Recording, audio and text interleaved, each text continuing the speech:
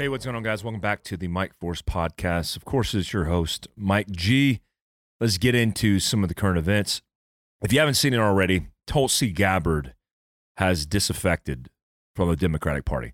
I'm not surprised. I don't think anybody who knows Tulsi or who watches her social media is surprised.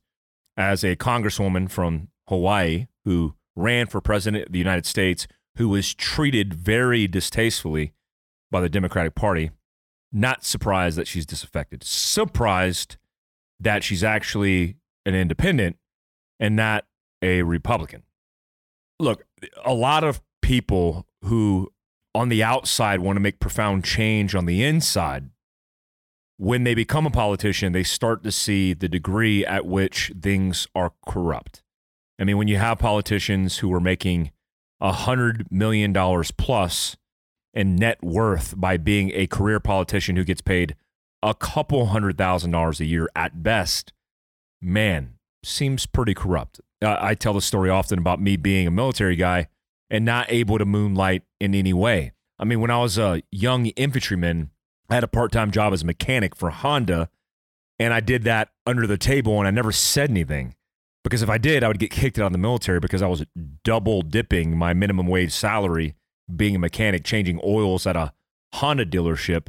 When I was in third group, I tried to bounce at local bars and clubs just to make extra money on the side. And if I got caught doing that, I would get in trouble. But if you're a politician and you stock trade, you can make millions of dollars and nothing happens. So a definite issue that I'm seeing is guys and gals who decide to be politicians who say, I'm going to profoundly make change. And then they get there and they don't really do anything. But Tulsi seems a little different. I like Tulsi. She's a military woman. She's from Hawaii. She's done a lot in her life through her experiences. And she seems very logical and rational about all the things she's saying. So I don't know. I think it's pretty profound news. I think the last time we talked, they were trying to figure out what this Cat 4 hurricane, Hurricane Ian, was doing to the state of Florida. And guys, it's done a lot. I mean, it's destroyed some towns in Florida that don't exist at all anymore. I mean, Fort Myers got hit really hard. If you look at the pattern of the storm and the way that it churned off the Gulf Coast side of Florida, it really destroyed people's lives, killed a lot of people. There's a lot of people missing, and created probably the biggest natural disaster in Florida history. Natural disasters are here to stay. This isn't something that's new, but overall, in the overall response, Governor DeSantis has seemed to have his shit together. I mean, let's be honest, a lot of people and a lot of circumstances, including Hurricane Katrina, the list goes on. I have many examples of things not going right in disaster preparedness and response. Seems like they're doing a decent job. Although I have an employee that works for me, Ricky, who's in marketing. Her family was really shook by the storm. I mean, their house was destroyed. Ricky's telling me that they can't get power, they can't get reception, they can't get supplies because the remote location, which is an island off the Gulf Coast side, it's devastating. American contingency with the groups in Florida, I believe 500 plus people that are members that live in Florida, not directly impacted, but certainly lending a helping hand. Big shout out to AmericanContingency.com and our community members who are going out there and lending that hand. It's a tragic circumstance, but something that we have to do is leave politics aside and rally together. There is a popular video that I was going to do a reacts to. I'll talk about it here, but the reacts video was stemming around the reaction that I had of a police officer, and I'm going to hack this. I believe it was Arizona, who responded to a kid eating a cheeseburger in his car, and he opened the door. The kid was literally eating a cheeseburger, and the kid, spooked by him opening the door, literally took off, and the officer broke contact and opened fire on the kid. And I believe that young man is in critical condition. Maybe even he's in a coma. His life is not guaranteed at this point. In that circumstance, I didn't want to do react because it was kind of distasteful, I think, at the time, because he's still fighting for his life. And it just seems all wrong. Guys, look, law enforcement officers make mistakes. this officer was charged for assault based on the actions that he took. If this kid dies, he might be facing manslaughter or maybe even murder. There's a right way and a wrong way. I think police officers are in a tough position, period. I just got done training Redlands SWAT, and they're a great SWAT team, a whole bunch of motivated guys, but they're the exception. A lot of officers across the country don't have a lot of training, and they're just doing their best. And I hate to see things like that because it just reinforces some of the issues that we talk about, including the lack of training. Sheepdog Response, Fieldcraft Survival, a lot of the companies in our circle that are tactical companies are doing our best to train law enforcement officers free of charge in some cases because these guys don't have the budget, and educating and training law enforcement officers as much as we can. I think that's our responsibility as business owners, but as somebody who has an experience in the military, but who is not an expert military trainer. I train military SWAT teams for specific things, but there's a lot more that officers need to be educated on besides shooting a gun. I mean, situational awareness, decision-making, physical contact, and combatives. Those things are probably more important than just focused on gunfighting. But the more that we can train them, the better off that will be. I also did a electric vehicle piece of content, and I talked about this a little bit before, but I have better context now in conversing about it. But remember, electric vehicles, keep an open mind about electric vehicles. Let me just say that. I saw my buddy Scott Brady talking about electric vehicles on one of his posts because he's testing a Rivian, and he's an industry expert. If you don't know Scott Brady, but he owns Overland Journal, and those guys and their amazing team do a lot of press releases and a lot of testing and research and development, testing and evaluation of new vehicles, including the Rivian, which has a lot of bugs they're working out. I think every EV does. But there's a lot of also misinformation and education centered around vehicles themselves and what electric vehicles are.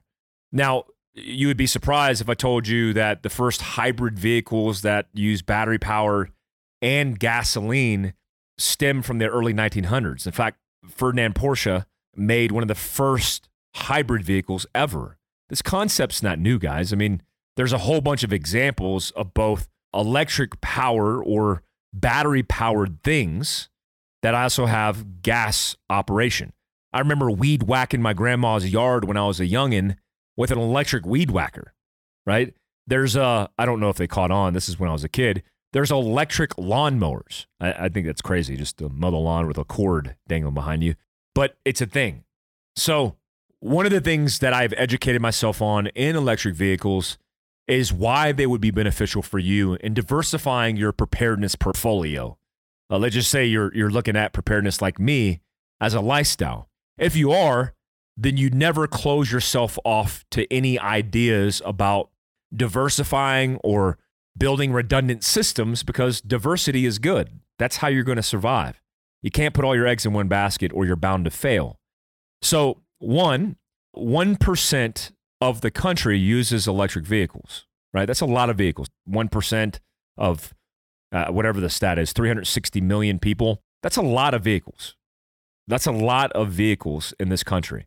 When we look at 1% of the vehicles, when I talk and advocate for the potential use of electric vehicles, let me also state that no electric vehicle companies pay me, right? I did some content, just a short clip on the Ford Lightning, an American company, and a whole bunch of people get upset about it, which I honestly don't get. But I mean, I get the internet. I just don't get overreacting to a reel that was like 30 seconds long without context, not understanding what you're even talking about. Some people think the idea of an electric vehicle is stupid because it doesn't make you better prepared. Well, let me bring up some things that I think will help you understand my position with electric vehicles or anything. One, I live in Heber City, Utah. Like many people in small town America, where you don't live in a city like Salt Lake City, which isn't a massive town. I mean, it's 1.2 million and up. It's not like Dallas-Fort Worth, where it's 7.6 million, or the Los Angeles metro area, 11 million plus in the surrounding area. I'm talking about 16,000 people in my town. 13,000 people in my small town of 16,000 people, their power, including mine, are provided by Heber Light or Heber City and Light. Heber City Power Company, let's just call it Heber City Power Company, gets their power provided by a private company, a private entity from Lake Jordanelle that uses hydroelectric technology processes.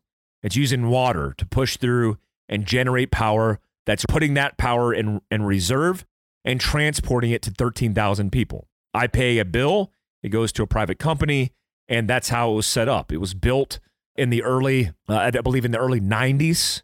Lake Jordanelle was built as a dam, as a reservoir, but also there's a hydroelectric dam or water system.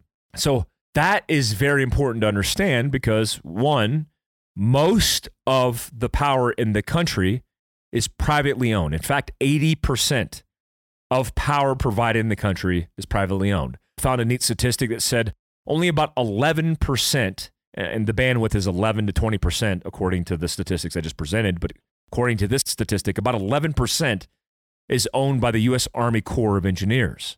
That's government owned. And the reason it's government owned is because the electricity that the U.S. Army Corps of Engineers is providing, which is mostly hydro, is pumping that water to federal buildings. So why is that important? Well, it's important because if right now I use my town as a case study, I would say right now I have 4 gas stations in my town. There could be 5, maybe 6. I think it's about 4. There's one down on the corner. There's one down by the Smith's grocery store. There's another one across the street. That's 3. I think there's the one on the right heading into town. 3 or 4 gas stations. If you have 13 to 16, let's just call it 16,000 because that's the population. Driving Americans who own homes, that's 13,000 according to Heber City. Let's say it's 13,000. 13,000 people, because it's the household, trying to get gas from 3 to 4 gas stations. What do you think would happen really fast? Well, we know it would happen because as a case study, it happens every time there's a natural disaster in this country. All the gas stations run out of gas. Because most natural disasters affect the roadways, the standard supply chain of tractor trailers, truck drivers providing you the supply of gas to the gas stations don't exist. Now, there's 3 oil refineries. Actually, there's 5 total oil refineries north of Salt Lake City. Most of the gas they provide in the oil refinery is distributed throughout Utah. So we don't have to cross the Rockies to get our gas from North Dakota. A lot of the gas that comes from the into the west, into Wyoming, into the region comes from North Dakota, and it also comes from Texas. So when you think about physical gas that's moving to 87 to 93 grade and diesel delivered to your grocery store, how quick will that be gone? Well, if the hydroelectric dam that's down the street in Lake Jordanelle wasn't affected and I could still power my house, then you could see why having both a gas vehicle and electric vehicle could be advantageous. Just like I say with mobility, if you have a $200,000 mobility rig that's built out, it's a Ford Raptor with every widget, and it has a quarter tank of gas, well, the $200,000 vehicle is a paperweight. The quarter tank of gas is your actual capability. So I want you to think for a second. I have a lot of vehicles. Most of them are company owned, but let's just say I have 5 vehicles sitting in my front yard. My trucks, my cars, my Jeep. Well, if I don't have gas to go fill up those vehicles, what am I going to be able to do logistically to resupply my family? Well, if I don't have a smart homestead setup, I really can't do a lot. So if you have power running to your home, if you have a 17 kilowatt Generac generator that is fed by propane because you have a 500 gallon propane tank feeding that generator, well, man, guess what? You have power. And if you have power and you have a Ford Lightning, for example, you could hook up and charge that vehicle. Oh, and the Ford Lightning can charge a house, inverting the power for 3 days, according to Ford's claim. Not my claim. I'm going to test that claim. but according to Ford's claim. So I'm not saying, like, I don't get behind electric vehicles because I'm thinking about protecting the environment. Look, if you ask my opinion on the environment, it's too complicated for me to come up with solutions. It's politicized, obviously. I stay out of the politics. I'm just looking at the practicality. If I lived in Salt Lake City or I had to commute 45 minutes down Provo Canyon to Salt Lake City, I would own an electric vehicle. Why? Because I spend a lot of money in gas, and I would spend a lot more money in gas if I had to commute in my 13 miles per gallon Land Cruiser down to Salt Lake City.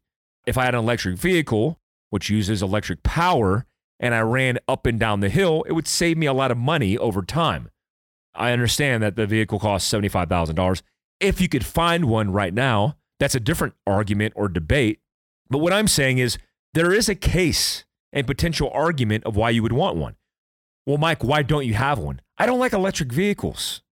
I have Porsches that are air-cooled from the 80s, and I love the way it sounds. I love the way it feels. I love the way it smells. I love gasoline because I could cross-reference it or cross-pollinate it into other vehicles, including UTVs. My Polaris, which I own a General, I could use that. My motorcycles, I have two. I have a Honda XL 350, a 1978. I also have a Tenor T700 Yamaha. So, man, for me, it's advantageous to have gas vehicles to cross-pollinate. Now, if shit hit the fan and I lost the ability to get gas because, I don't know, the surrounding states started shutting down their borders because of civil unrest, and the gas that's transported from major oil refineries or major distribution centers wasn't pumping that gas, there would be a gas shortage. Then what would you do? Well, you better have a bicycle. You better have man-powered capability to transport logistics. But also that comes at a cost because that fuel is calories. So you need food. There's always a cost-benefit analysis that's important to do here. I just want you to keep an open mind because I'm going to test it. Here's what I know the Ford Lightning and most electric vehicles be good at. Not necessarily Teslas. I'm on board this truck train because the truck has the clearance, which we recommend in a mobility platform anyways. You want clearance because you want the drivetrain to be up off the ground. Not necessarily the suspension separated from the wheel, right? That's one thing because that has to do with articulation and your ability to navigate obstacles. But I think more importantly, getting the differential, if you have one, getting the bottom of the vehicle cleared from the actual ground will help you clear obstacles, including curbs. Good luck trying to clear, I don't know, a big curb in a Tesla, in a Rivian, and a Ford Lightning all day long. I destroyed. I mean, the guys from Diamondback Covers let me use their Ford Lightning. They don't have a relationship with Ford. They just have a Ford Lightning because their Diamondback covers go on the back of it. They let me rip it. And dude, I tore that thing up in the backcountry, drifting it like I was in a rally car, like I was in a pro rally car. And if I did that in a gasser, that thing would have been destroyed. Well, why didn't it destroy? Because it doesn't have standard parts like axles running through differentials like you would see in a vehicle. It doesn't have oil pans that are going to slap the bottom of the ground. And it's just more rugged. Let's just put it that way. So in a situation where let's say you're in an urban environment and you need to bug out and you need to get off main avenues, main thoroughfares, main highways, then getting off-road by clearing obstacles and then getting off into terrain, you're going to be limited in a gas vehicle. I don't think the Rivian and the Ford Lightning have very many limitations. I mean, they're amazing because you're basically in an all-wheel drive vehicle that has traction, 400 plus horsepower, a lot of torque that you don't see in normal vehicles. So you're going to be able to get away. Now, your range is grossly affected, but how far are you going to go on gas? A couple hundred miles? I mean, if you're lucky like me, I have a 34-gallon tank in my truck and I get decent gas mileage, 400, 500, 600 miles at best. So am I advocating that an electric vehicle is the answer? No. I just want you to keep an open mind. I wanted to focus this commute podcast on talking about a little bit of what I've released in my book, which will be coming out June 6th, D-Day of 2023, called Prepared. It's my way of educating you on best practices and also the philosophy, but the practical application of how you implement preparedness in your life. Look, it could be scary. I get it, right? You're talking about preparedness, doomsday scenarios, but I want to kind of like have a conversation with rational human beings around the topic of preparedness. So I wanted to change the form factor. I mean, thank God Being a Random House believes in me and they allowed me to write this book with my writer. But it's just the availability for me to reach a broader audience by communicating and long form conversation, what preparedness is in my mind and how I think you could best set yourself up for success. One of the things that I'm going to share with you today is the philosophy on how I break down physical preparedness by looking at you as an individual, your vehicle or mobility platform, and your home or your homestead. Now, of warning, I've talked about this often because this is one of the principles of preparedness that we teach. This is kind of the philosophy for Fieldcraft Survival, my company. But I just want to reiterate this and make you understand that you could do this as well. This isn't something that, you have to have a military, first responder, tactical background to do. You could just be a normal human being trying to live your best life. I'll go over some of the best practices here. So one of the things that I did today is I just did a post on my social media feed on me holding this fanny pack. Now, this is the new fanny pack. This is like the low vis version, which it's pretty thick right now. But you can see, I'm going to stand up real quick and show you my waistline. It's not a lot of real estate. It doesn't take up a lot of space. I like this option. I designed this bag with some of my team because I wanted a sleeker option. And I wanted something that looks just a little bit more civilian-esque versus tactical, like the last fanny backpack we did, which we still will have out, which guys like, but it has Velcro on it, has MOLLE adapted pieces to it. It just looks a little bit more military. So I wanted like Operate the Outdoors, our Fieldcraft logo. And when you unzip it, I got a front pouch here. And sorry, if you're listening to me on a podcast, I do have a YouTube channel, the Mike Force Podcast, where the reason I do this is because you could see what I'm doing if I'm talking about it. And I'm going to pull this stuff out real quick. I got a Cat 7 tourniquet in fluorescent orange. I'll describe that. Oh, my fishing license. I have this is what knife is this? This is my Strider knife, which has my call sign from my former life, Shogun, and Fieldcraft Survival logo. It's a pretty cool knife. Big shout out to Strider, who makes amazing things. I have a Victor 1 Vampire. This is a Surefire light. I have a Cat 7 tourniquet, fluorescent orange. I have an Operate the Outdoors wallet, which is one of my favorite wallets, made by Bexar Goods, good leather company, but we make our Fieldcraft wallets here. It says Operate the Outdoors on the inside. Yeah, big shout out to Bexar. And what else I got in here? Oh, a Leatherman, which is a multi-tool, and some change, some coinage. All right. So you can hold your keys with a lanyard, but I put VS17 on the inside because I think VS17 or fluorescent orange, which is used for signal in the military, is a great piece of equipment for near and far recognition or signal in a bad situation, because this could be seen from the sky because it stands out. I mean, nature doesn't produce fluorescent orange, not yet, fluorescent orange colors schemes.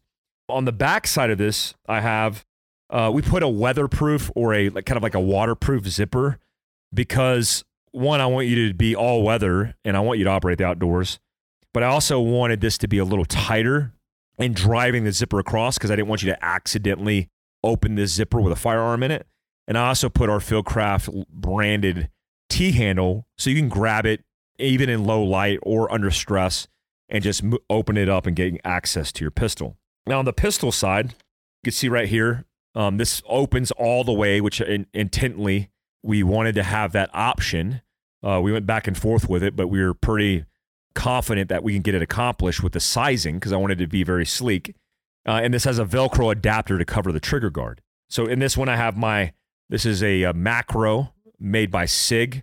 This is the P365 XL macro, which is a comped pistol that has a red dot, in this case, a Romeo, and it also has a 17+1 round mag.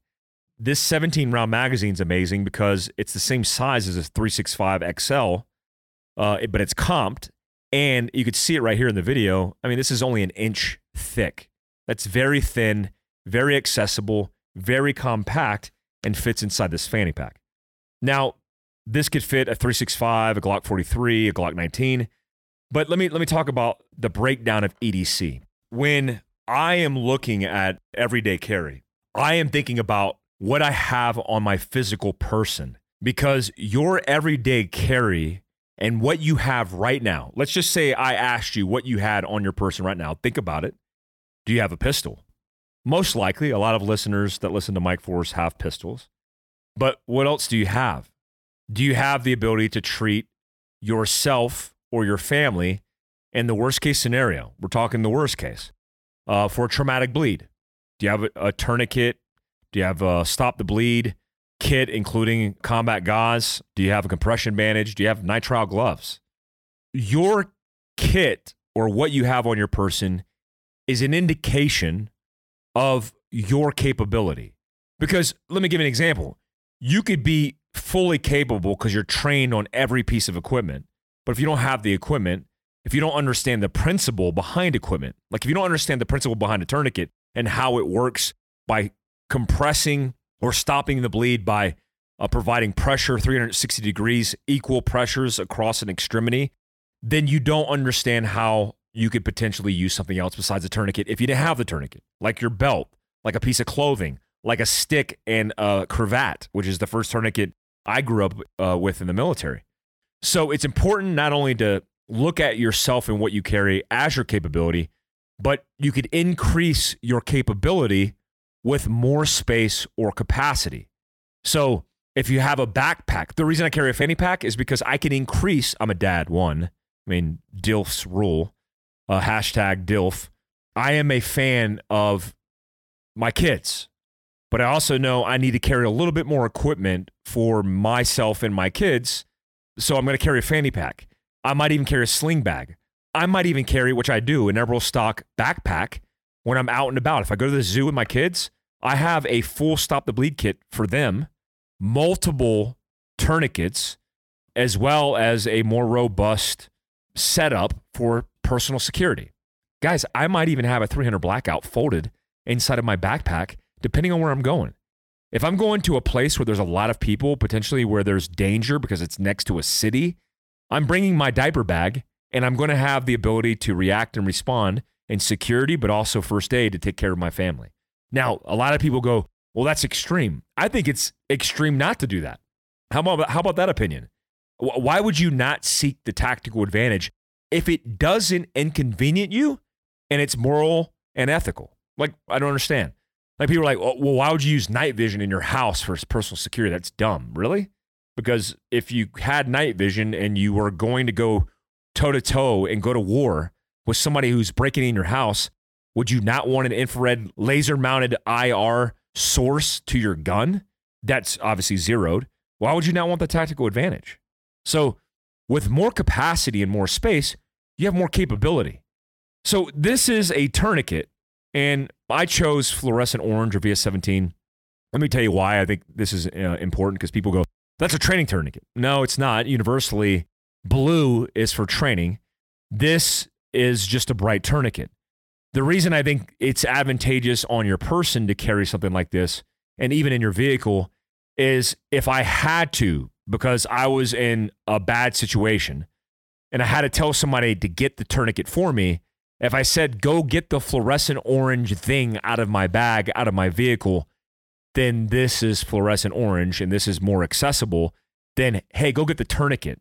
And the person goes, what's a tourniquet? It's the thing, it's the black thing that looks, there's a whole bunch of black things. I could vector them in if I need support by using this. And it's also very identifiable because we don't wear, unless you wear VS17 clothing, this is going to stand out contrasting against your clothing, like me, who wears like earth colored clothes.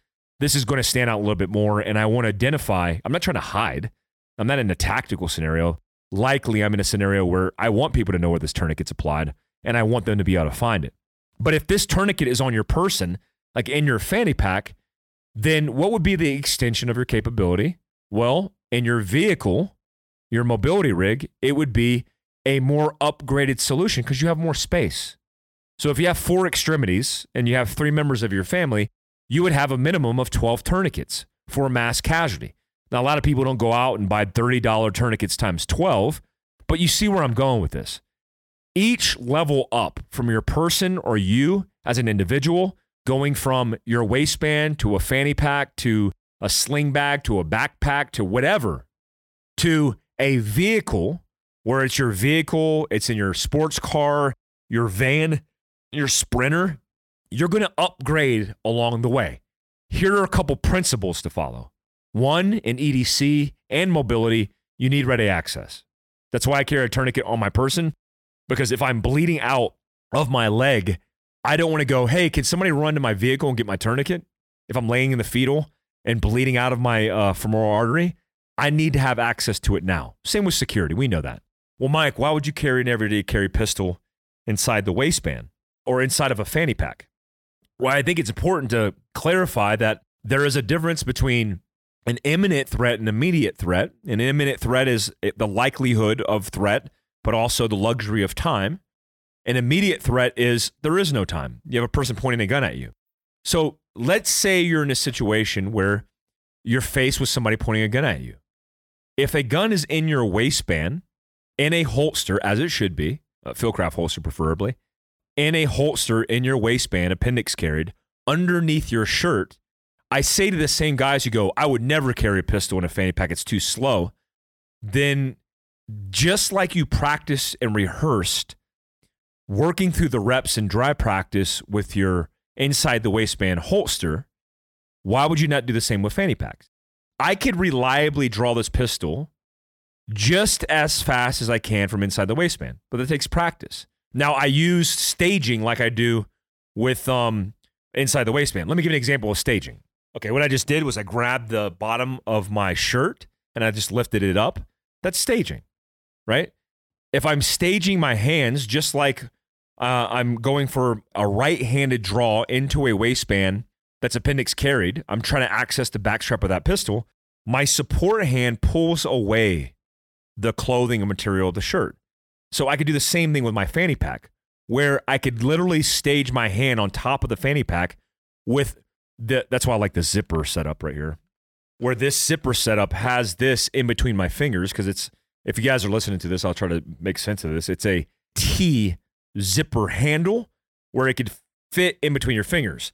So if I'm sitting staged like this and I have my hand on top, I could literally rip this open like I'm accessing the material or moving the material of my shirt out of the way, grab the pistol with the same pistol grip that I grab inside the waistband and pull the pistol out safely.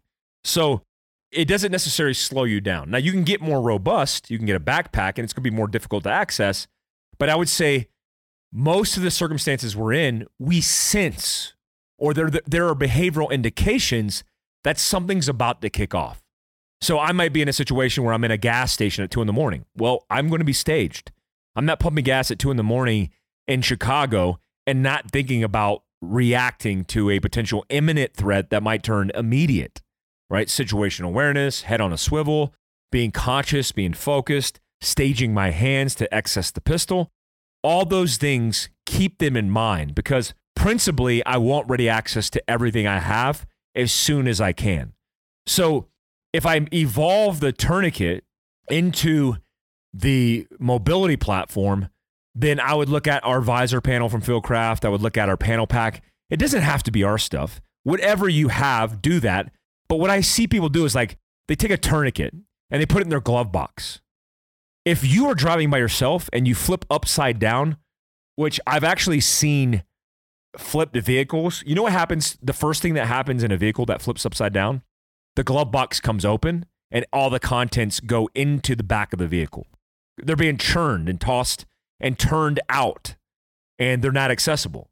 So if I have a tourniquet, it needs to be in a holder. People are like, well, why would you put a tourniquet in a holder? Just use the tourniquet. Well, where the hell are you going to put a tourniquet on a visor or readily accessible in your vehicle? Even on your belt. You're going to rubber band it to your belt? Like, I get it, guys. I've had special operations guys go, we use rubber bands for years. It doesn't mean it was right. Just because we use rubber bands for years and you literally were able to pull your tourniquet off and throw it in the trash, and your medic gave you a new one, doesn't mean it was the right way to carry a tourniquet. A tourniquet is a consumer option for civilians. They could buy them for $30, whatever tourniquet's going for now. You buy it for $30, but you want to take care of it. So having a tourniquet holder in the visor and you grab it because you're flipped upside down, it's still adhered. The general rule is have it somewhere secure, which is key. But also I want to expand and evolve the quantity and the capability. If you have one tourniquet inside of your vehicle, you are dead wrong. Why? If you have a family or somebody you love that drives with you, what are you going to weigh? You're bleeding out from your femoral. She's bleeding out from her femoral and a fractured arm that's bleeding. Who gets the tourniquet? Why not just invest in having multiple tourniquets in an aid bag? Like have a robust setup. Here's what I recommend. Have the visor panel. And look, guys, I'm selling Fieldcraft stuff. I'm pitching it because I believe in it because it works. I mean, I didn't develop it not to work. It's been available for years. But let me give you the breakdown of what we use. But understand, I don't care if you rubber band it to your visor. As long as you have something, that's what matters the most. So our visor panel, we have the ability to get Velcro adapted pouches that have first aid equipment, which is our basic hemorrhage stop the bleed kit, and a tourniquet. That's one. Two, have a panel pack. Take a backpack and attach it to the headrest and let it float on the back of the seat.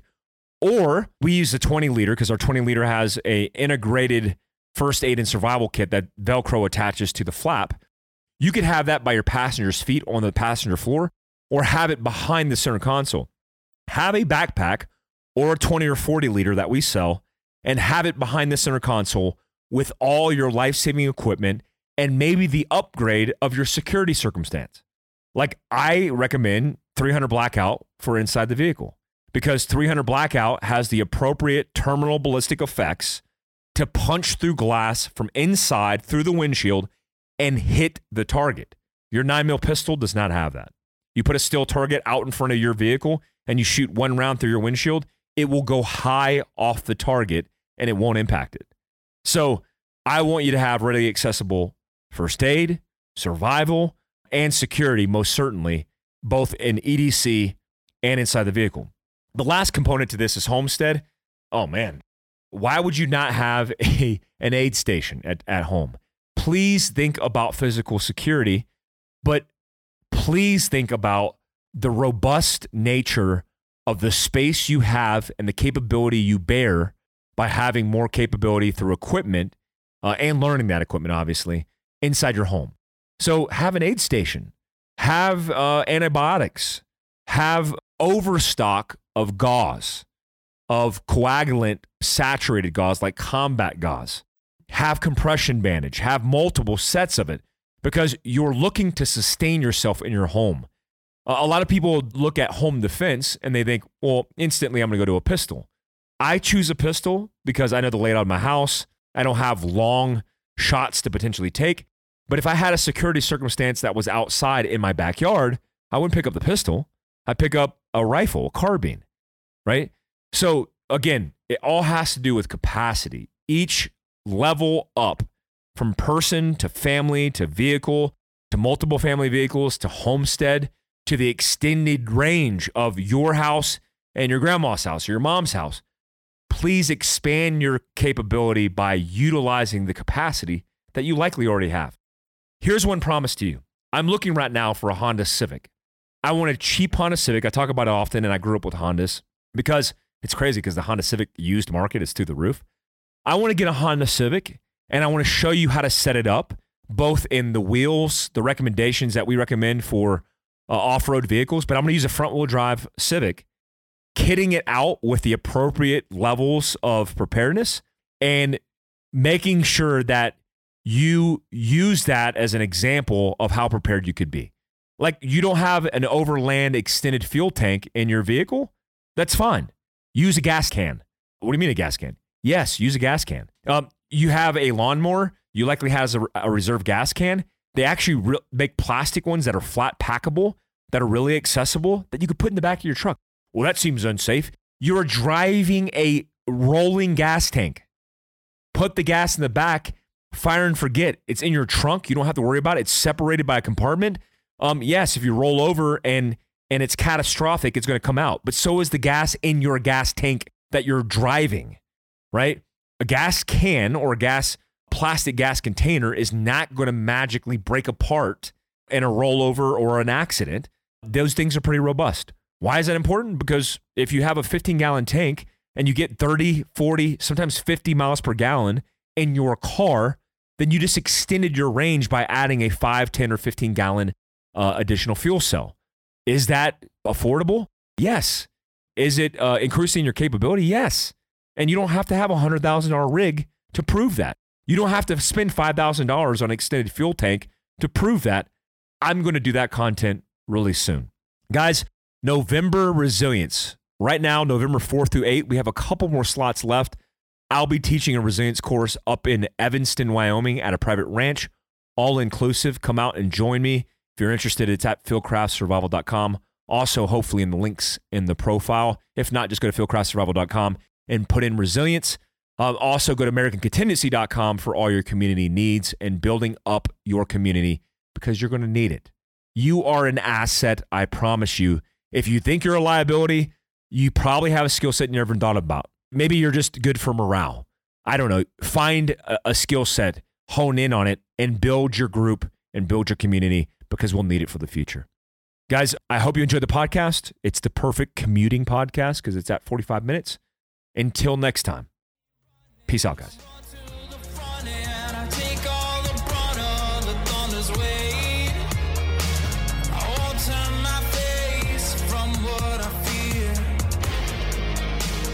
Tip of the spear.